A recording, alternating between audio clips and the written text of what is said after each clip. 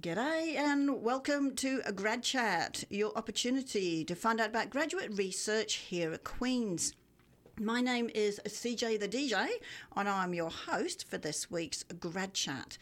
Of course, a show like this could not happen without the support of the School of Graduate Studies and Postdoctoral Affairs and a CFRC, so thank you very much to both of them.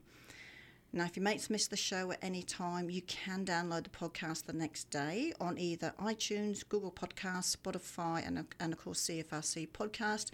So no excuse not to hear what our awesome students and postdoctoral fellows are doing. Today, though, I would like to introduce you to Annelies Verellen, who is doing an MA in Art History under the supervision of Dr. Stephanie Dickey. Welcome to Grad Chat, Annelies. Thank you very much. Thank you for having me. I'm always excited, as you know, but I want to ask you a little bit about your background, yes. Annelies. Yeah. First of all, I got to meet you first time during the recent 3-minute thesis competition. Yeah. And, of course, you were the People's Choice winner, Yes. which is very exciting. So congrats on that. Thank you.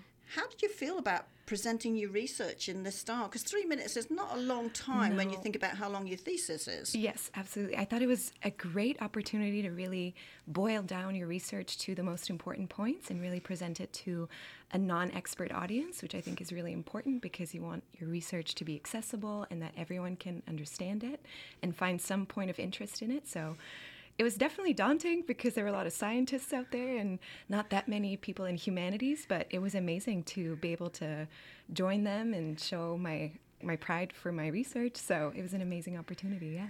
And I think that's an interesting point you make there. A lot of people think it's easier for STEM disciplines, for instance, to present in this style. Actually, I actually think it's harder for them because they have too many sort of very specific words and terminology. Yes. Whereas, I mean, maybe it's because I'm a history buff anyway, I find listening to things like art history or history or English much, much, much easier. Yeah, it's more like storytelling, I find, in humanities, whereas STEM is often very... This is the problem, this is what we're going to do. very, very mathematical almost in that way. But I feel like humanities, like, that's the beauty of it. Like, it's storytelling, really, so... And I like that. I should use that more in our workshops. Which is good. There you go. But also, what I have liked, that often there are some departments that run their own little event beforehand. An art history department was one of those. Yes. Was that handy to have that beforehand coming into the Queen's event? Absolutely, absolutely. It was a great opportunity to kind of do it in front of the professors too. I did go over time in the pre-round, so that was kind of a reality check for me to really boil it down even more. But I found it even more nerve-wracking in a way because it's in front of an audience that you know. Yes. Whereas the 3-minute thesis, it's really people you're not very familiar with, which is actually kind of more less nerve-wracking, I'd say. So because then I think when it's with people who aren't in the field, you don't have that imposter syndrome. Exactly. Because they wouldn't know any difference other than, you know, like you say, you tell a good story. Exactly. It's convincing. Yeah. And you want it to be truthful. Absolutely, yes. But it's definitely more nerve-wracking in front of all of your supervisors and your professors. But I always think it interesting because sometimes too with the 3-minute thesis, some professors are a bit iffy about the style of it. Because they think we're not really giving enough about the research. Oh. But I've always said, no, that's not true. No, we have to talk to different people and learn how to talk. So yes, what they want is at a conference style. Right. That's very different to talking to the general public. Yes, and that's also a very good exercise in itself, but I feel like it's so important that when you're doing research to really make sure that you can reach a broader audience, because otherwise what's the point? Yeah. If you're only talking to people who are experts in the field, I find it more meaningful to really reach a wider audience.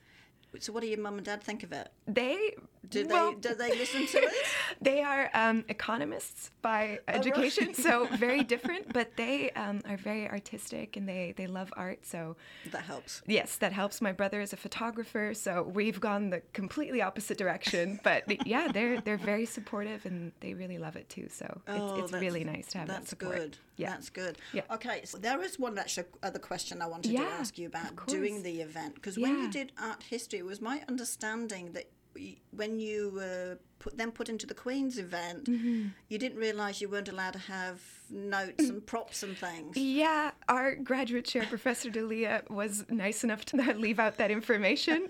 So when they selected the students to go on to the university-wide competition, she was like, yeah, you'll be in touch to like when the event will run. Also, you can have your notes. And all of our faces just dropped. But it's an amazing exercise to really get confident in your presentation skills. And it's also writing your research is different than talking about it, I feel like. So you have to, it's almost a performance, I feel like. So it has to be more engaging in a way, and you can't talk about your sentences as you write them. Like they have to be less academic, I find. Yes. So I think it's a great exercise to really. I cracked up laughing when I heard that. I thought, oh my goodness, that's hilarious. Yes. And as I say sometimes in the workshops, you want to get to a point where you can talk about your work at any stage, because you can't say to someone, oh, hang on a minute, let me just get my notes out. Let me get my presentation out. Yes, because that's, hopefully you're not carrying it around all the time with That'd be you. weird, Yes. Yes. So I thought that was awesome. Yeah. So let's get on with it then. Yeah. So you're in art history. Yes. And your research topic is women's self-portraiture, I can never say that word, portraiture, in the 17th century, with a focus on Dutch and Flemish art. Yeah. So can you give me a bit of an overview of what that actually means? And then we'll get into some more of these specific questions. Absolutely. Well, I'm researching how women represented themselves in their own art, because I feel like a lot of the 17th century art that involves women are depictions of women painted by men. And I thought it was really interesting to kind of see how women themselves would represent themselves if they got the opportunity to. So kind of flipping that lens as to see who portrays who. Yeah. I love that part. I really do. Yeah. So is that the main reason you wanted to study women artists from that particular period of time? And why self-portraiture? Well, I found that because it would be easy just to do a landscape or something. Exactly. Well, it's interesting because I find that a lot of the art that we study is women as like passive players in that process. Just lying on the couch. Just lying on the couch with or without clothing. And I thought it was really important to kind of understand that women did paint and did make art themselves. Right. And recognize that they could use their art as a way to market themselves and really compete with male artists. And I thought it was just interesting to study how they approach that process of how do I want to portray myself? How do I want people to see me? What do I want to emphasize? How do I want to really, promote my artistry and my name? Did you find from that period, if they weren't sort of painting themselves kind of thing, were a lot of the female artists in that period of time painting under a different name or That's not? an interesting question. It's difficult because a lot of their art wasn't signed. Oh. Not a lot of artists signed their work, so it's really hard to kind of determine who made what.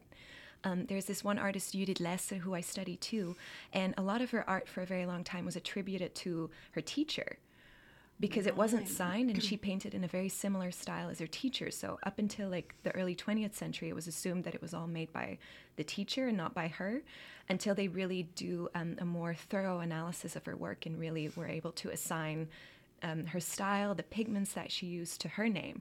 So it's only very recently that we've come to kind of understand their process of art making, in that unlike male artists, they wouldn't really sign their work as often. Right. So it's hard to kind of trace back who made what, and that's also why there's not a lot of art that we can confidently attribute to women, which is difficult, but I think it's even more important than that the work that we are confident of, that it's made by women, that we really highlight that and examine that. Yes, because it reminds me of the authors back in the old days where they were writing under a different name because they were never getting published as being a woman. Exactly. So they had to pretend they were a bloke. Yeah, exactly.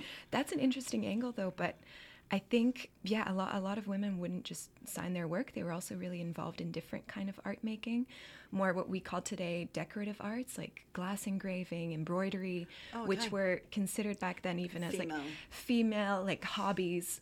Whereas like if you look at it today, it is a form of art, what they would make. I think you've said an interesting word, hobbies. Yes. Yeah. So in this period, in the 17th century, women only had hobbies. It couldn't be a career. Yeah. Well, I find the more and more I research it, that's a misconception today. I feel like, because when you look at the women artists that we do know today, a lot of them were able to support their family and their husbands with their art making. So that's kind of a myth that we have carried on until today, that women were like assumed to like paint in their free time, which for a lot of women was true. But there are a lot of examples of women being able to make a lot of money and acquire patrons in like the nobility and royalty. For example, Michelina Wautier was able to paint for the Archduke of the Netherlands, which is a really important art collector and painter. So it's kind of an interesting myth that I would like to help debunk for sure. Yes.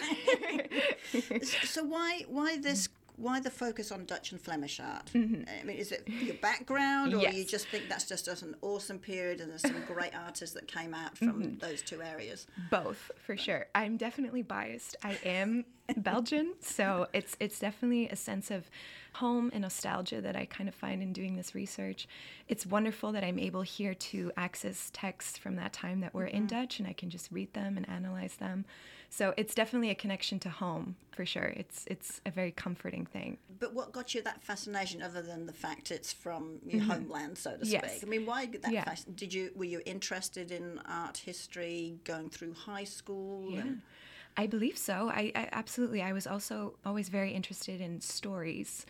And I find the 17th century such an important and very pivotal moment in our Western history, because you had all these different religious factions that really dictated different kind of lifestyles and morality and gender ideals that differed very much from region to region. And I just think it's a very interesting period because it saw so many different rulers and It's interesting because, like I said, I'm a history buff anyway. Yes, yeah. But I guess my background is more on the English side of things, having been born in England. And anything to do with history I'm fascinated by. But if it have that connection, even more important. So that's totally understandable. But I remember you were talking about in your 3-minute thesis presentation this word pictura. Yeah. Tell me what that is, or tell the audience what that is. Absolutely. And why that fascination with the word pictura in your research. Absolutely. So pictura is the allegory of painting. So in the 17th century and the 16th century, they used a lot of personifications to explain abstract concepts for human emotions, for human flaws, for practices like painting, poetry. They would, to kind of describe that art form or that emotion, they would really transform it into a person. And I thought it was really interesting that the allegory of painting was a woman. A lot of allegories use women's bodies to be explained, which is also really interesting in itself, because that kind of stems from that idea that women were considered to be passive and that you could project meaning onto them. So that's why a lot of the allegories and personifications are in the form of women. But I thought it was especially interesting that even because painting was considered to be a very male practice, especially in a professional sense, that if they talk about the art of painting, they describe a woman. Right. So even though it was considered such a masculine and reserved for men kind of practice, when they talk about it, it's a woman. So I thought that was so interesting. So when you say that when they talk about it, it's a woman, are they talking in terms of what forms they can put on a canvas? Or are they talking about emotions that they can more easier to portray a woman's emotion on canvas? Yeah. So what do you mean by that? So we have a lot of books that were written on the art of painting. So we have Karel van Mander, we have Cornelis de Bie. They wrote kind of encyclopedias of painting, and they would describe a lot of biographies of the artists that were active in that time. Okay. And a lot of the in-between stuff is about painting. And it's very in a poetic form. They admire the art of painting because she's so beautiful. And in that time, it was also considered that art has to be beautiful. It's like the very pre-modern idea that art can just be whatever. It has to be in that time very naturalistic and recognizable. And if a painter is able to capture female beauty that accurately, he's considered to be a very successful painter. So it is intrinsically connected to beauty and women portraying beauty. And that if a painter is able to capture that on a canvas, he's considered to be really successful. Totally get all that. Yeah. using us, no. Kind of, yeah. Kind of. But when you talked about with the female painters of that time, Yeah. if they painted in that way, it wasn't taken as seriously. And if they were doing pictures of themselves, like we have other people men doing pictures of themselves, it wasn't seen in the same vein. So they had to change how they looked in the picture, such as they're showing themselves as artists as opposed to just a picture of their body. Absolutely. So tell us a little bit more about that. Yeah, of course. I studied the pictorial history of women looking at themselves because I got really interested in the process of a woman thinking about herself and how she would portray herself to the world in her art. And I came across a lot of series of prints in which women were looking in a mirror, but it was always considered to be something like a moralizing message that if you are too concerned and consumed by your appearance, by your vanity, it's considered a very sinful aspect of humanity. But it was always used with a woman doing that, which I thought was really interesting. Yes. So yeah, exactly. So I thought that was really interesting that there's all these like prejudices and biases against women looking at themselves. So and women, we know at that time were very aware of that stereotype. We have a self-portrait by a woman artist named Anna Maria van Schuurman, and she engraves this beautiful self-portrait of herself, and in the little subscript she says that no beauty or vanity prompted me to make this painting, but so it's really poignant that she's already kind of justifying her self-portrait, that she's kind of that's amazing, getting ahead of all those prejudices that she's putting it out there. I know what I'm doing. I know what I'm doing. It's not because I'm vain, but it's because I want to, because she used that image to kind of introduce her book, because she wrote about pursuing education for women. So it was very groundbreaking work that she wrote, but still, even to introduce those really progressive ideas, she had to put that in there because people wouldn't take her seriously. It's like just a little caveat type thing. Exactly. It's like, well, just to make sure, yes. So we know that women were very aware of those stereotypes. So that got me really interested in how did they grapple with those prejudices, even if they wanted to still compete with male artists and portray themselves and show themselves off in a way and still make a living from it. Exactly, and still being able to attract patrons and make a great amount of money without inviting those accusations and without having their character being tarnished by accusations of, oh, she's vain, she paints herself. So I find it interesting. For those of you on the line, I am laughing here, but I'm rolling my eyes. Yeah, I did that a lot too, reading all those texts. But so give us some other examples, because I think you mentioned one as showing you as an art, the painter as the artist painting themselves. Yes, this is a profession. This is a profession that people can see. Absolutely, yes. But it's interesting in their self-portrait. It's very constructed. They often portray themselves in their self-portraits in their best dress, the most expensive garments. The best way to paint. Exactly. So from that piece of evidence, we can really assume that this was a highly constructed image because, you wouldn't wear your most beautiful silks when you're working with pigments and oils. So and they're wearing like these beautiful lace collars. In Judith Lester's self-portrait, she wears this huge collar, which is just physically very impractical to work. So it's very obvious that they wanted to portray themselves, in their best dress. So, which is a bit of a contradiction, really, isn't it? Yeah. Because, I mean, on one hand, if they just paint themselves looking into a mirror, it's the vanity side. But there's still a point of that. Because to me, if they're painting themselves to get themselves known, etc., you think they'd want to paint themselves in a way that shows, I am an artist. Yes, yeah. Am I female? Absolutely. But I am an artist, true and true. Yeah. So to show that they're an artist but dressed up in not art gear, what a normal painter would be having on, perhaps with an apron and paint splotches all over them. It's kind of a bit of a contradiction, isn't it? Absolutely, yes. I think that is because they're really making a statement about their own confidence in their artistry, because at that time the status of an artist had really been promoted from like craftsman to a genius.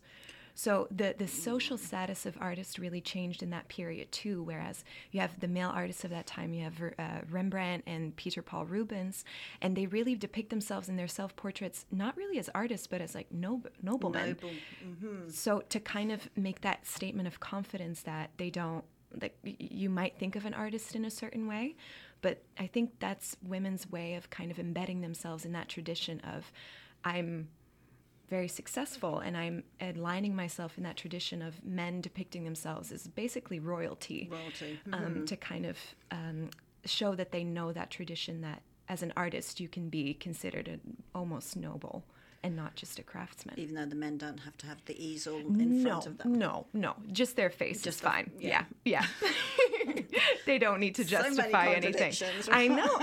I find the double standard of that time so fascinating, because even though women were able to make so much money, still they had to really figure out a way for them to be socially accepted and socially that it's socially acceptable that they go out, make paintings on the open market, attract patrons, but in a very different way than men could. Like, they didn't have to think about all those things of how will my self-portrait be perceived, because in no text is a male artist accused of being vain. Right. Like, Rembrandt made more than 70 self-portraits, and no one is accusing himself of being vain or portraying this sinful behavior, whereas women would be inviting those accusations directly because of all those stereotypes and satirical prints that were made of them by men. So where did the women learn this? Because I doubt in the teaching, in the classes where they're learning how to paint, that the teacher is, more often than not, I would have thought a man would be saying, well, as a woman, you're going to need to be able to do this, this and that. So where did they learn that? Or is it just they picked it up along the way? I believe they would have picked it up along the way. I think it was very much ingrained in the teaching at that time, even in secular and religious traditions. I think it was very much ingrained in the sort of social concepts of looking at yourselves. There's also a lot of books of morality that were published in that time, because it was really important to be a moral person and really dedicate yourself to knowing what is expected of you in a both secular and religious kind of construct. So I think women were very aware, like they didn't have to go out and learn about these things. I think it was very much socially, sadly, ingrained. That was their environment they had to adapt to. Nothing's really changed, has it? No, exactly. I love my research, but at the same time, it's like, we haven't come that far. History repeating itself. It really does. It really does. So, yeah, I find it fascinating how still today on social media, I feel like maybe young women and girls have to really be more careful about what they post, whereas that's not really taught to boys, I guess, still. So not in the same way. Not in the same way. They don't have to think about the same things when they post a picture of themselves. So I think it's very much still ingrained that there's that double standard. Because even though a woman might have thick skin, absolutely, it's still people will judge and think those things, and I find it really interesting. So, what do you want to do with this research? I mean, what's the end goal? I mean, you've looked at this particular period of time. What did you want to show to people with the research that you're doing? That's a really good question. As a scholar, I really want to contribute to the studies of women artists in the 17th century, because I feel like for a very long time all the men have gotten the attention. And I found that in my own education, sometimes I was wondering more about, what about the women? Like, were there no women artists because I'm not being taught about them? So there was this hunger in me that I wanted to know more about the women at that time. So I really want to, and especially for self-portraiture, because it's so personal. They are really the creators of their image that they're being shown. So I find it's just really important to kind of balance that scale. Like Rembrandt, Rubens, Vermeer have gotten so much attention over the years, and I find it's just really important to know, just paint a fuller picture of history, I think. Even though there weren't as many women artists who reached the same levels of success, it's also kind of how scholars have chosen to study. If you just choose to focus on one artist for decennia long, like, of course they will be more popular, but I feel like I hope to help kind of skew the conversation towards art production by women in that time, because I feel like, the male artists have gotten a lot of attention, where I feel like we're kind of leaving the women in the shadows. We've got a couple of Rembrandts hanging around here on campus, which is really, really nice. But it would be nice to have next door to that is some of these female artists as well. Absolutely, because a lot of them really were able to reach that same skill and talent. It's not because they weren't as good. Like Michelina Wautier, you did less, but it had such a beautiful style and talent that my mind is boggled why we're not putting them more in the spotlight. Well, maybe with you being there and working more on it. So is this the kind of thing you wanted to go into more in depth when you go to do your PhD? And yes, I know you're moving to McGill, but it's a great university too. So,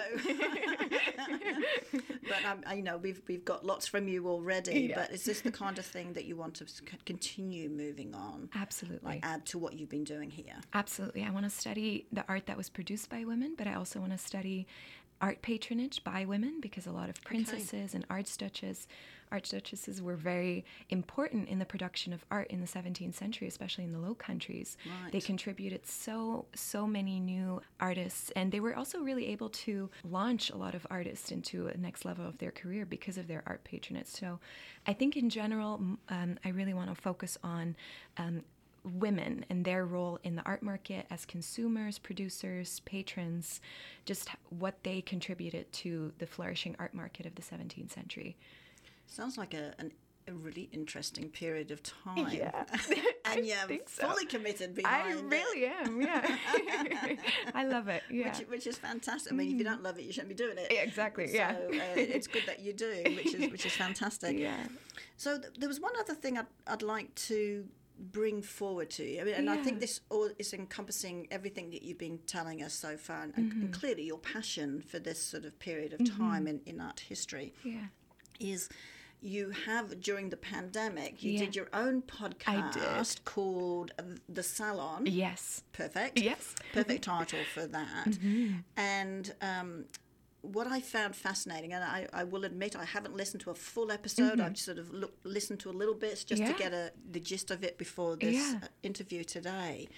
But first of all, you've done it in both English and Flemish. Yes. So that takes a bit of time. Yes, yeah, it did. Which wouldn't be too easy to do, particularly to make it sound very natural. Yeah. No, I didn't listen to the Flemish, I only listened to the English.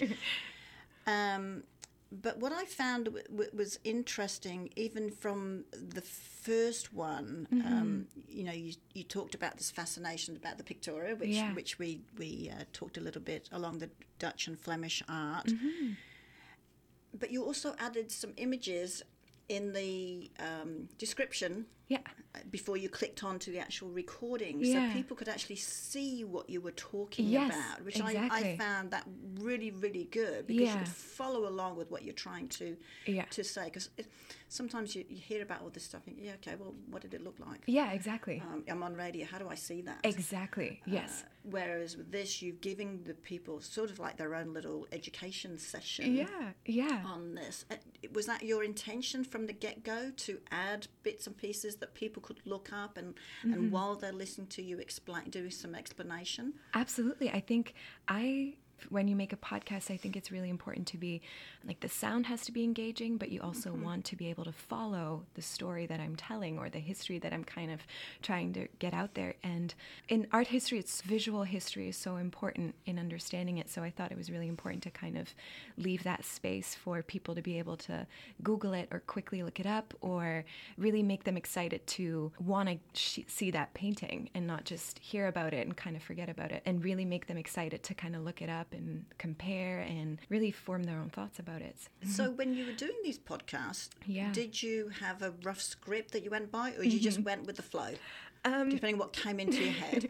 I wrote scripts, yes, because even though it was in the height of the pandemic and I was really excited to make this, I locked myself up in my closet to make sure that the audio sounded good with all the reverberations. So I wanted it to be really good. So I made scripts. It was really fun because it was a good exercise for me to practice my written Dutch too, because even though it's my first language, I don't get to write it very often. Right. So that was really interesting. I had to show it to my parents too, to make sure that the grammar was right, because I just knew that my family from Belgium would be like, that's not proper Dutch.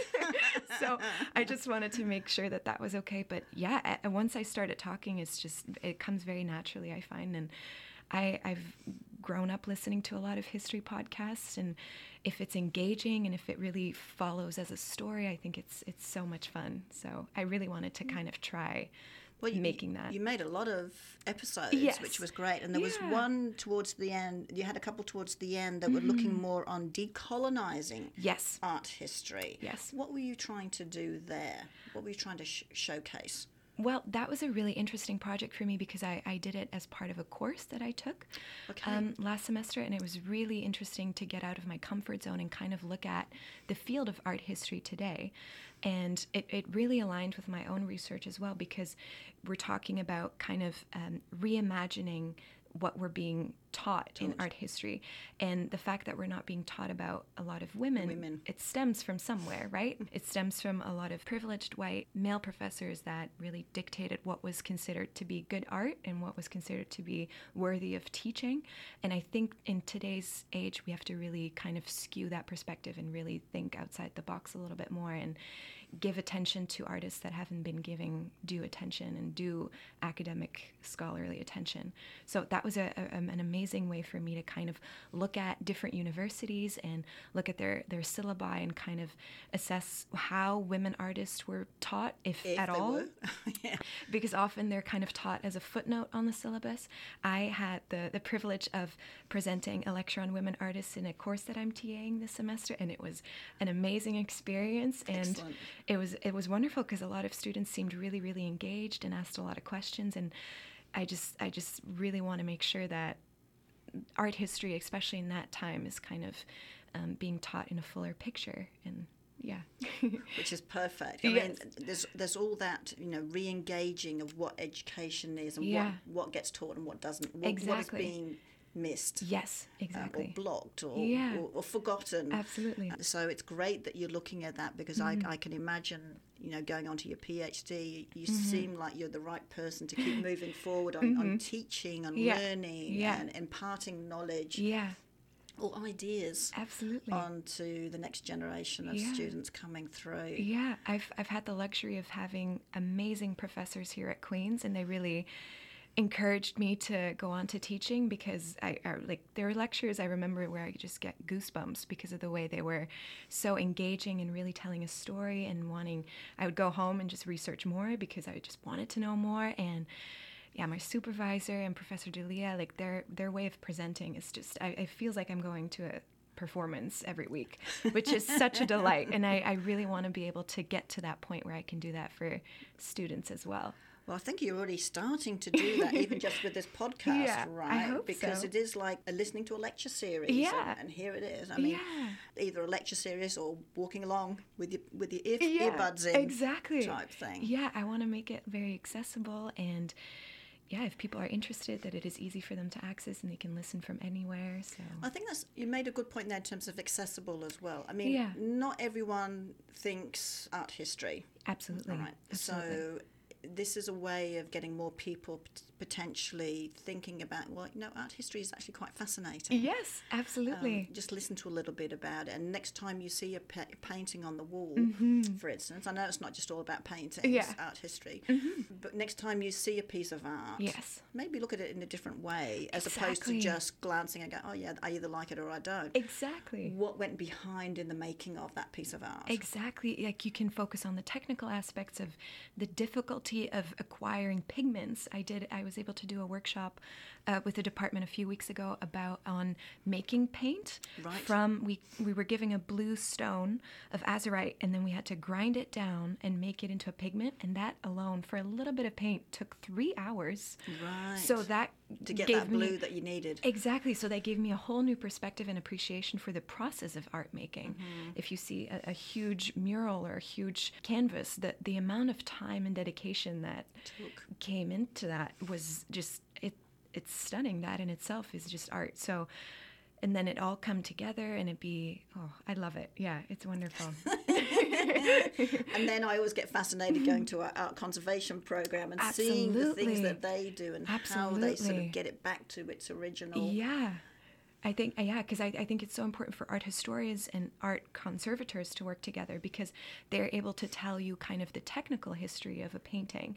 We study more the historical concepts and like focus on politics, gender, religion, whereas they are really able to tell us how it was made and where the pigments came from and just the process of making it. So it's wonderful that those two worlds really converge and work together. Absolutely. I know you're going to do fabulously. Thank you. Well, if anyone is interested, go and look up the Salon podcast by Annelies. Thank you. And I'm sure everyone will really, really enjoy it. And, Thank you. Annelies, best of luck with everything. Thank I know you you're so going to do wonderfully well. McGill is very lucky to have you coming to them. Thank you. I know you can give them lots of good work. Thank you so much. So best of luck with all of them. Thanks for coming on the show today. Thank you for having me. This was wonderful. Good. Thank you so much. I love it. So that's it, everyone. Another week of Grad Chat sadly comes to an end. Don't forget you can download the show tomorrow from either iTunes, Google Podcasts, Spotify or CFRC podcast. Just type in a Grad Chat. Until next week, this is CJ the DJ signing off with a big hooray.